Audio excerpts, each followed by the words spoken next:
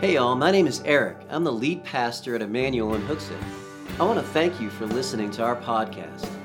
Our goal is to be a blessing to everyone who listens as you continue on your journey of faith. It's also our hope that you'll be encouraged to find a church to belong to so you can plug into that congregation and bless others with the gifts and experiences that God has entrusted you with. If you're being encouraged or challenged by this teaching, would you consider giving us a 5-star review? That review and rating moves us up the list so others might find us more easily so they too can benefit from this podcast. Well, I hope this podcast is a blessing to you and encourages you to get out there and be the blessing. God bless.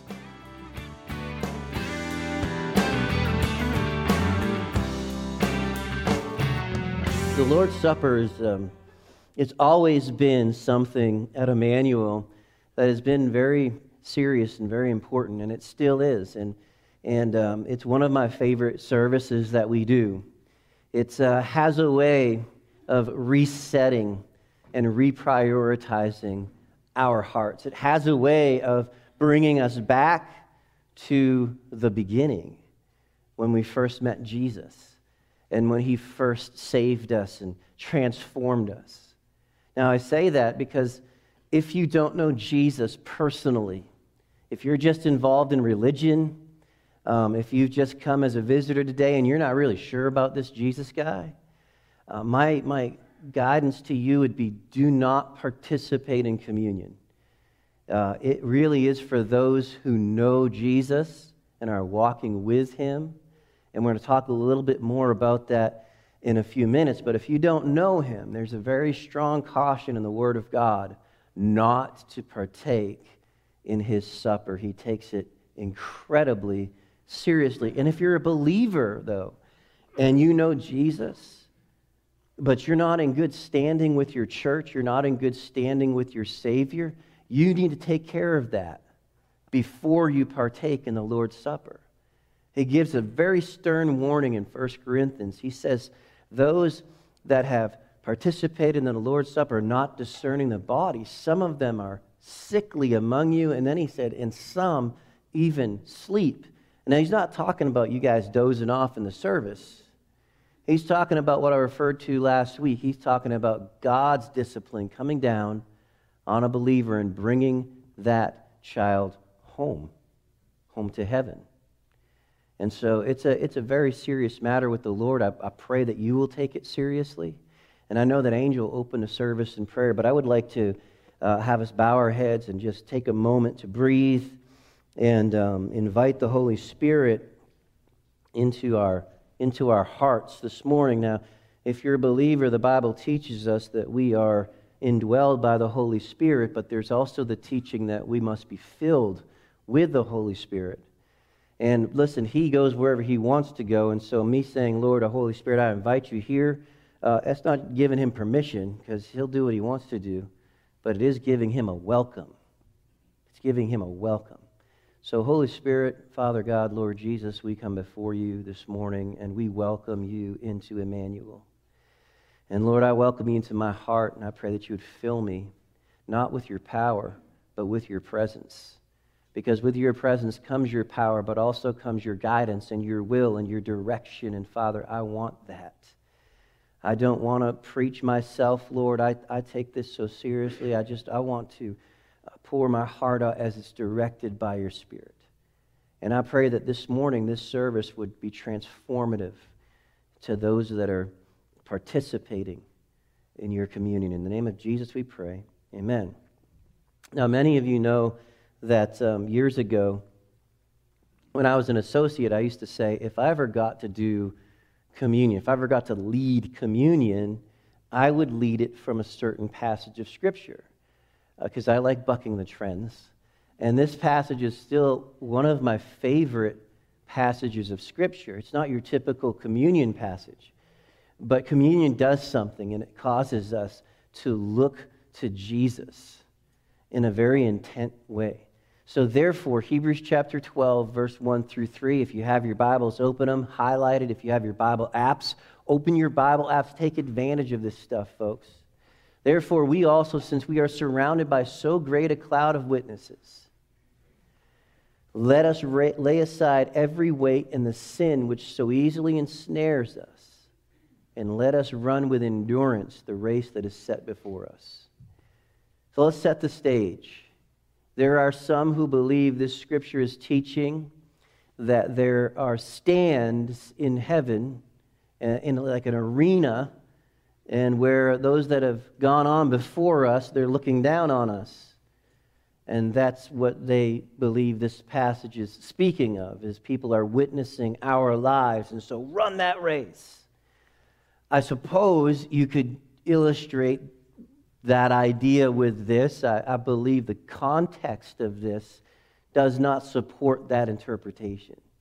So the context of this in Hebrews chapter 11, the writer of Hebrews goes through what is referred to as the roll call of faith. And if you want to be encouraged, read Hebrews chapter 11. Man, it will encourage you, it will inspire you, it will convict you. It will blow to pieces the prosperity gospel, which tells you that if you follow Jesus, everything is going to be great and sunshine is going to be like you're going to walk through rain, but there's going to be a sunbeam on you, and the rain's not going to touch you, and you'll be fully healed. And all of that is not biblical. Matter of fact, those heroes of the faith, some of them were stuffed in logs and sawn asunder, and it wasn't a magic trick. Literally, they were martyred for their faith in Jesus. Not as a jihadist. They weren't going to kill people and die in the killing. They were killed simply because they would not recant the name of Jesus. Not because they were abusing others, but because they loved Jesus and they would not turn their back on him. And listen, this is happening today all around the world. And so we have this roll call of faith, and in the roll call of faith we see Moses, we see all these different men and women, and we see that they were full of faith and they were faithful. And what we see is their testimony. We see their testimony. Another word for testimony is their witness. So in chapter 11, God ticks off all of these different men and women of the faith, and he tells us their stories. And then in chapter 12, he said, now therefore, since we are surrounded by these heroes of the faith who have gone on before us, let's think about their witness, their testimony. How, listen, somebody was offended when I once said, come hell or high water, they were not going to recant Jesus Christ. But I'll tell you what, that's quite literal. They would not recant. They were driven out of their homes. They were driven out into the wilderness. They were starved to death, and yet they kept their faith intact because they knew someone that was more valuable than this life on earth. And his name was Jesus. The presence of Jesus was with them, and they knew it, and they lived like it. Can I share with you today, it doesn't have to be any different for you today than it was for our first century brothers and sisters in Christ. It doesn't have to be any different. You can have just as vital and as personal and as engaging a faith as they had 2,000 years ago. Because the same Jesus that they followed then is the Jesus that we follow now. One of Satan's greatest devices is the device of distraction. The device of distraction. I believe in our day and age there is more distraction in our lives than there has ever been in the history of the world. How many of you take an hour by yourself without being interrupted? Can you?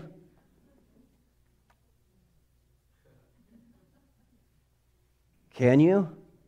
Some of you do. Some of you are far more disciplined than I am. Thursday is my technical day off, and I try to hold to it, and yet I still have this with me on Thursday. And I get calls and I get texts, and I try not to answer them. Folks, we are so distracted that often we miss the very presence of Jesus in our lives. We are insensitive to his presence. And then we wonder why we're not turning the world upside down like they did back then. I mean, we have social media that we can engage people in our culture with the glorious gospel of Jesus. We have, listen, I know it sounds silly, but we have U.S. Postal Service.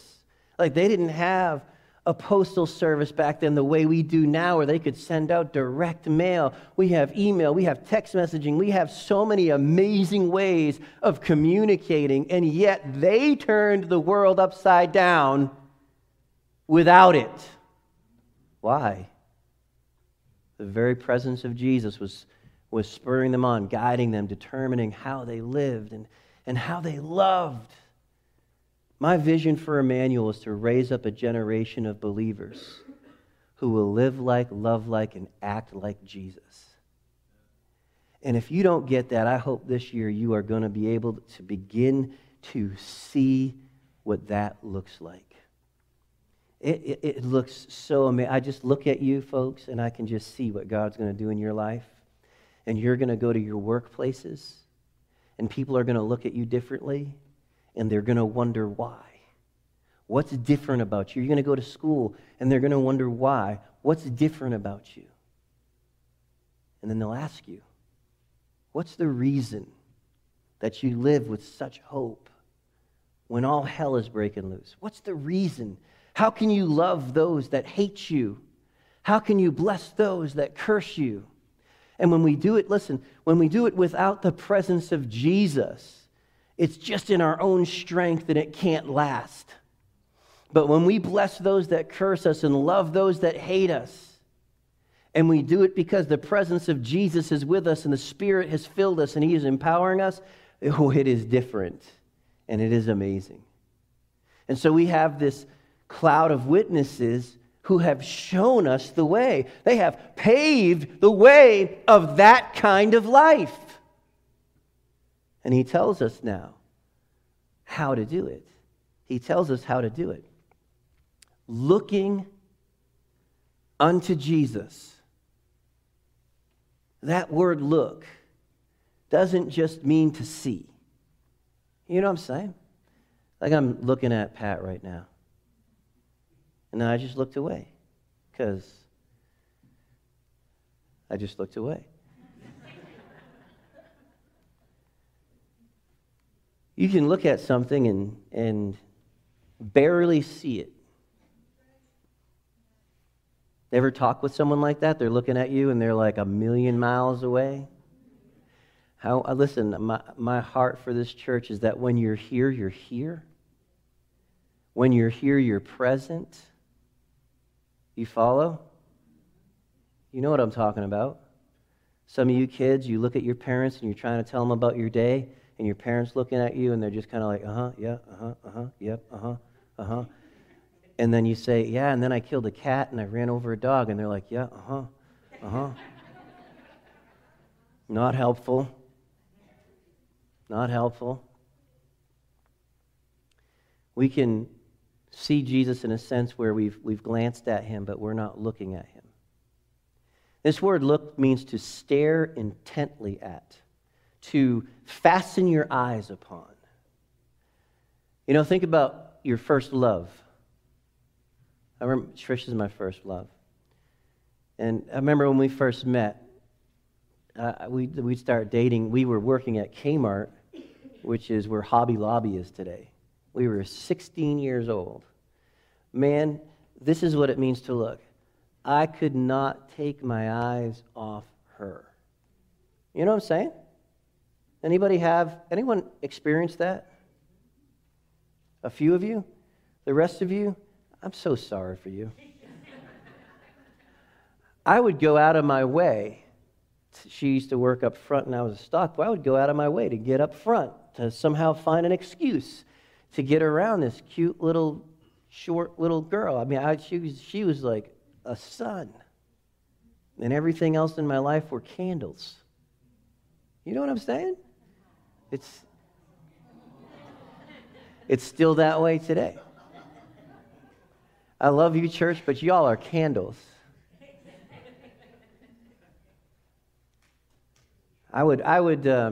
She would be, oh man, I have such a headache. I'm like, I'll take care of it. I would go get Advil, and they used to have the grill in the back of Kmart. Anybody remember the grill? You go back to the grill, I would get the big gulp. I would fill it to the top so the water was just over the top, and I would bring it, I'm 16, guys. I would bring it all the way to the cash registers without spilling it, and then I would give it to her I was flirting. But I was so enamored by her. She amazed me. And it was because she liked me, and she gave me the time of day, and she showed care for me. And so I would look at her intently. I would do whatever I could do to get around her, to the point where maybe sometimes I would get in trouble at work because she's way more interesting than stocking shelves, unless the shelves were near her. Now, that's a story of it's a story of true love. But it should pale in comparison to Jesus. And some of you just don't get this. Because Jesus to you is just an addition to your life. He's not your life. Jesus is someone you think about on Sundays. He's not someone you think about on Wednesdays. Jesus is a convenience to you instead of a priority to you, and you wonder why you don't have joy. You wonder why, when all hell is breaking loose, you're breaking down. You wonder why you don't have peace. You wonder why other people thrive and you are not in your faith. And it's because you're not looking unto Jesus. He's not a priority to you. You're not making excuses to get down to the cash registers to give him a big gulp. Folks, this blows my mind. You think I plan these sermons ahead of time. I write them, but I don't. I'm very extemporaneous. This has just come to me as I'm talking to you. This is how it should be. This is how it should be with us. We should be looking for excuses to get around Jesus and our brothers and sisters instead of looking for excuses to get away from each other. You follow? I mean, instead of saying, oh, they hurt my feelings, I'm not coming to church today. That is so backwards and anathema to what it means to be a Christian. It makes no sense. The Bible teaches us that we're to prefer one another. There are folks that prefer their coworkers, and their coworkers don't have Christ. There's a problem with that. There's a disconnect between you and the Holy Spirit of God.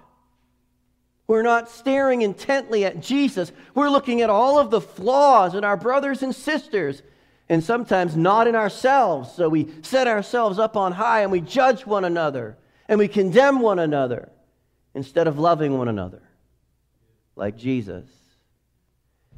We need to learn to live in the presence of Christ. We need to learn to get up and start our day. Good morning, Lord. How are you? I'm fine. I've got a rough day ahead. Well, I'll be with you, son. I'll be with you, daughter. Don't worry about it. You know Jesus is here right now. He's not here because where two or three are gathered together, there am I in the midst. That's talking about church discipline. He's simply here because this is his church. And if there's one saved person here, he is in you and with you. He is with you all the time. And it is wonderful and it is beautiful. And we need to go out of our way. We need to make excuses to spend time with him and to pray with him. Oh my. It was said of Charles Spurgeon, he's a preacher in the 1800s. If you study any kind of church history, you will find that Charles Spurgeon was referred to as the Prince of Preachers. The Prince of Preachers. He preached at a place called the London Tabernacle. And he was amazing. And it was said of Charles Spurgeon that he could be sitting at dinner with you, and in the midst of a conversation, he would start talking to Jesus. He would just, what, Lord? Oh, share the gospel with the waitress? Okay. And they would look at him, who are you talking to? Oh, Jesus. He's here. He's with me. His presence lifts me. So, church, we need to learn to look. We need to learn to stare intently at. We need to learn to make excuses to get around Jesus and to get around his people. Oh, man. He, Jesus, is the author of our faith. He is the finisher of our faith.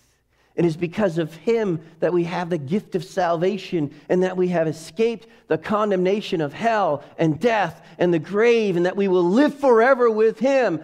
What an awesome thing that He has bestowed upon us, that we should be called the children of God.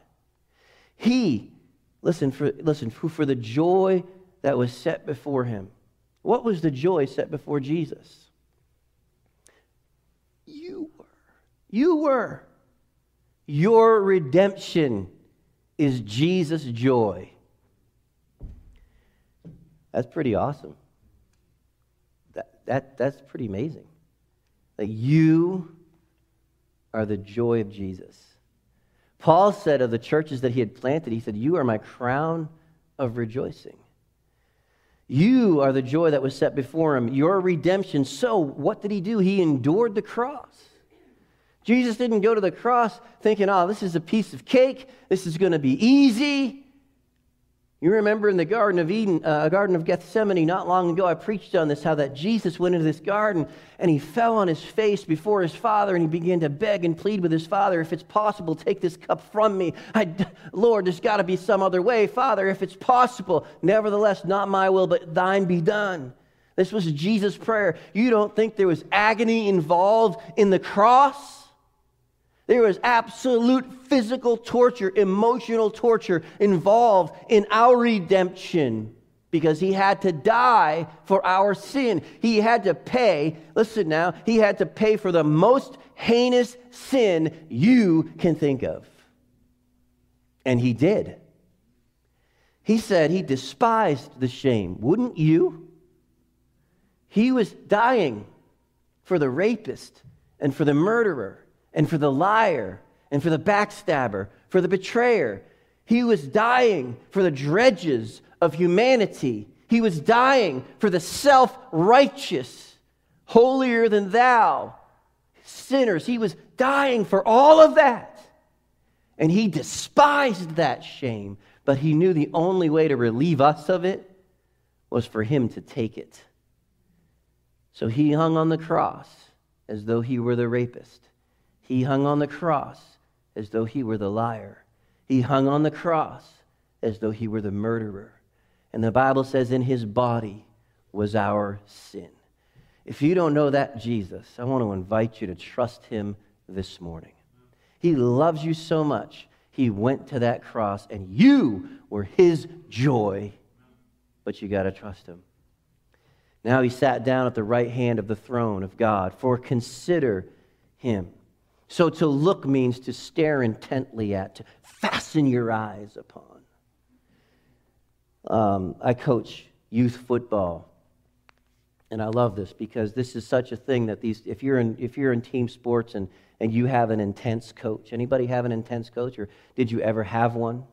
Right? So have you ever done something? You know what I'm saying? Where the coach fastened his eyes on you, right? Then you know what I mean. Like he's just like if I could come out on that football field and grab you by the throat. This is why football is the best sport, because when they come off the field, you can grab them by the face mask. And as soon as you have that face mask, it doesn't matter if they're bigger than you. You just pull them wherever you want them to go. Listen, man, that is to fasten your eyes on someone. You just fasten. It's intense. It's deliberate. And then He said to consider Him. There are many of us fading in our faith today. Some of you are faded in your faith. You are losing your faith. Is it any wonder the Lord said, when the Son of Man comes, will He find faith on the earth? There are some of you that you have faced trials and tribulations, some of your own making, some of others' making, and you have allowed those trials and tribulations to crush your spirit and destroy your heart. And here's partly why. You are not considering Him. You are not considering Him.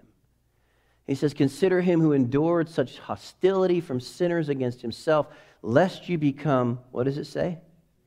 Weary and discouraged in your souls. The King James says, weary and faint in your minds. You imagine living your life in such a way that when everything went wrong, you did not get discouraged. Could you imagine that? Living your life in such a way that when your leaders let you down, you do not get discouraged. Could you imagine living your life in such a way that when your brothers and sisters let you down, you do not get discouraged? Could you imagine living your life in such a way that when you let you down, you do not get discouraged? There's a way. There's a way to live that life. It starts by staring intently at Christ, and then this word consider. This word consider, it's a little bit different than we might think of it. We might I'm considering buying a Ford or a Chevy. I'm not sure which. I'm considering my options. Not exactly the intent of that word. That word consider is closely tied to the word meditate. It means to deeply ponder upon, to think deeply about. So may I ask you, do you spend more time considering the failings of others and the failings of self than you do considering the amazing Jesus Christ? Do you spend more time looking at others and pondering deeply others, or more time pondering Jesus? When you begin to consider Jesus, you might consider some certain things about him. As a matter of fact, I should probably advance to the next slide. I know I have notes somewhere. When we consider Jesus, we should consider several things about him. He said, who endured such hostility of sinners against himself. So when we begin to think about Jesus, think about the cross. Think about what he accomplished on the cross. When you consider Jesus, consider the life that he lived. Consider the garden at Gethsemane. Consider what he sacrificed for you personally. Consider that. Consider him. Consider the idea that he wants to have a direct connection to you through the Word of God and through prayer. Consider his personal attention to you. Do you realize that? That gives glory to God, by the way. People call it man-centered religion when you start talking about God loves you. When you begin to talk about the love of God for the creation that he made, that is glory to God, because, man, nobody could love us like him. Nobody would love us like Jesus. Nobody that knew us from the bottom of our feet to the top of our head. If everybody knew all the thoughts that go through this head, you'd probably turn around and walk out. We consider Jesus. We ponder deeply upon him and the hostility of sinners against himself. We ponder deeply upon the sacrifice that he made. We ponder deeply upon the love that he had for other people. We think about feeding the 5,000, the 10,000, and how he had compassion on them. How he stood on a rise looking down at Jerusalem. He said, "Oh, Jerusalem, Jerusalem, how I would have gathered you under my wing as a hen gathers her chicks, but you would not." And you would begin to read the Bible with open eyes, with fresh eyes, and you would begin to see his heart for his creation as we consider him deeply. But how often do we do this?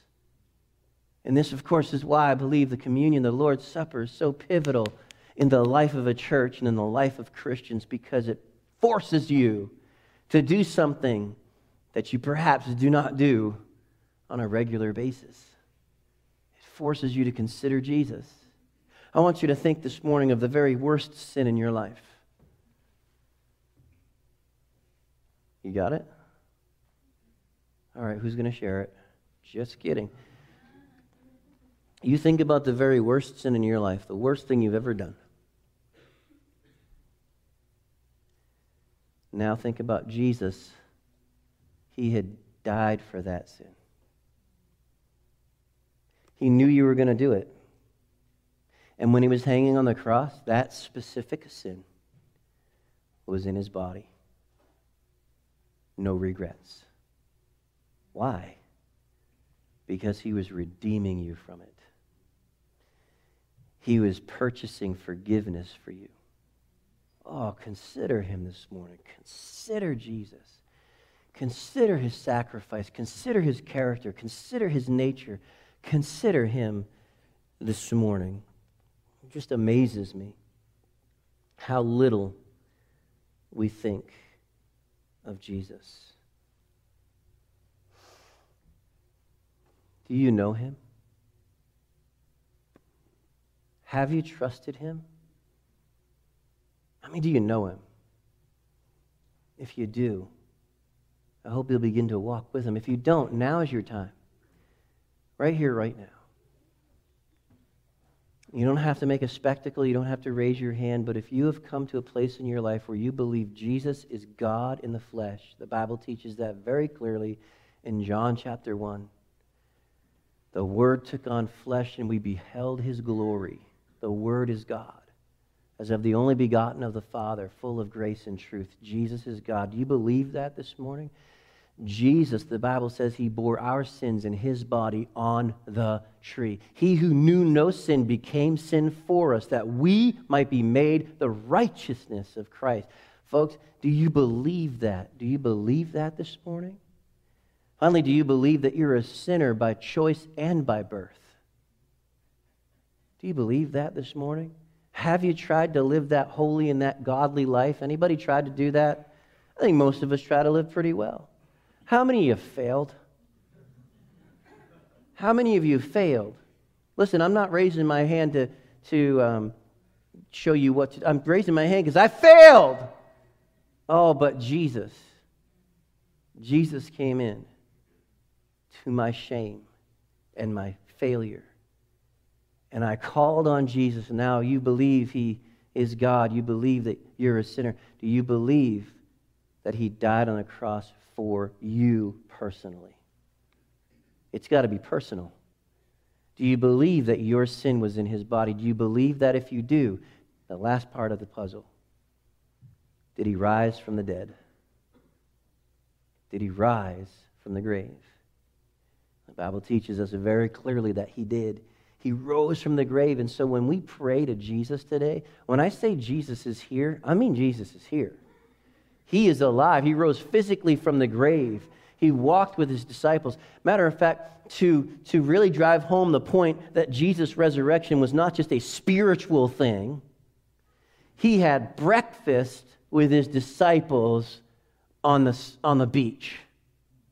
He literally sat down, had a fire, prepared a meal, and they had breakfast together.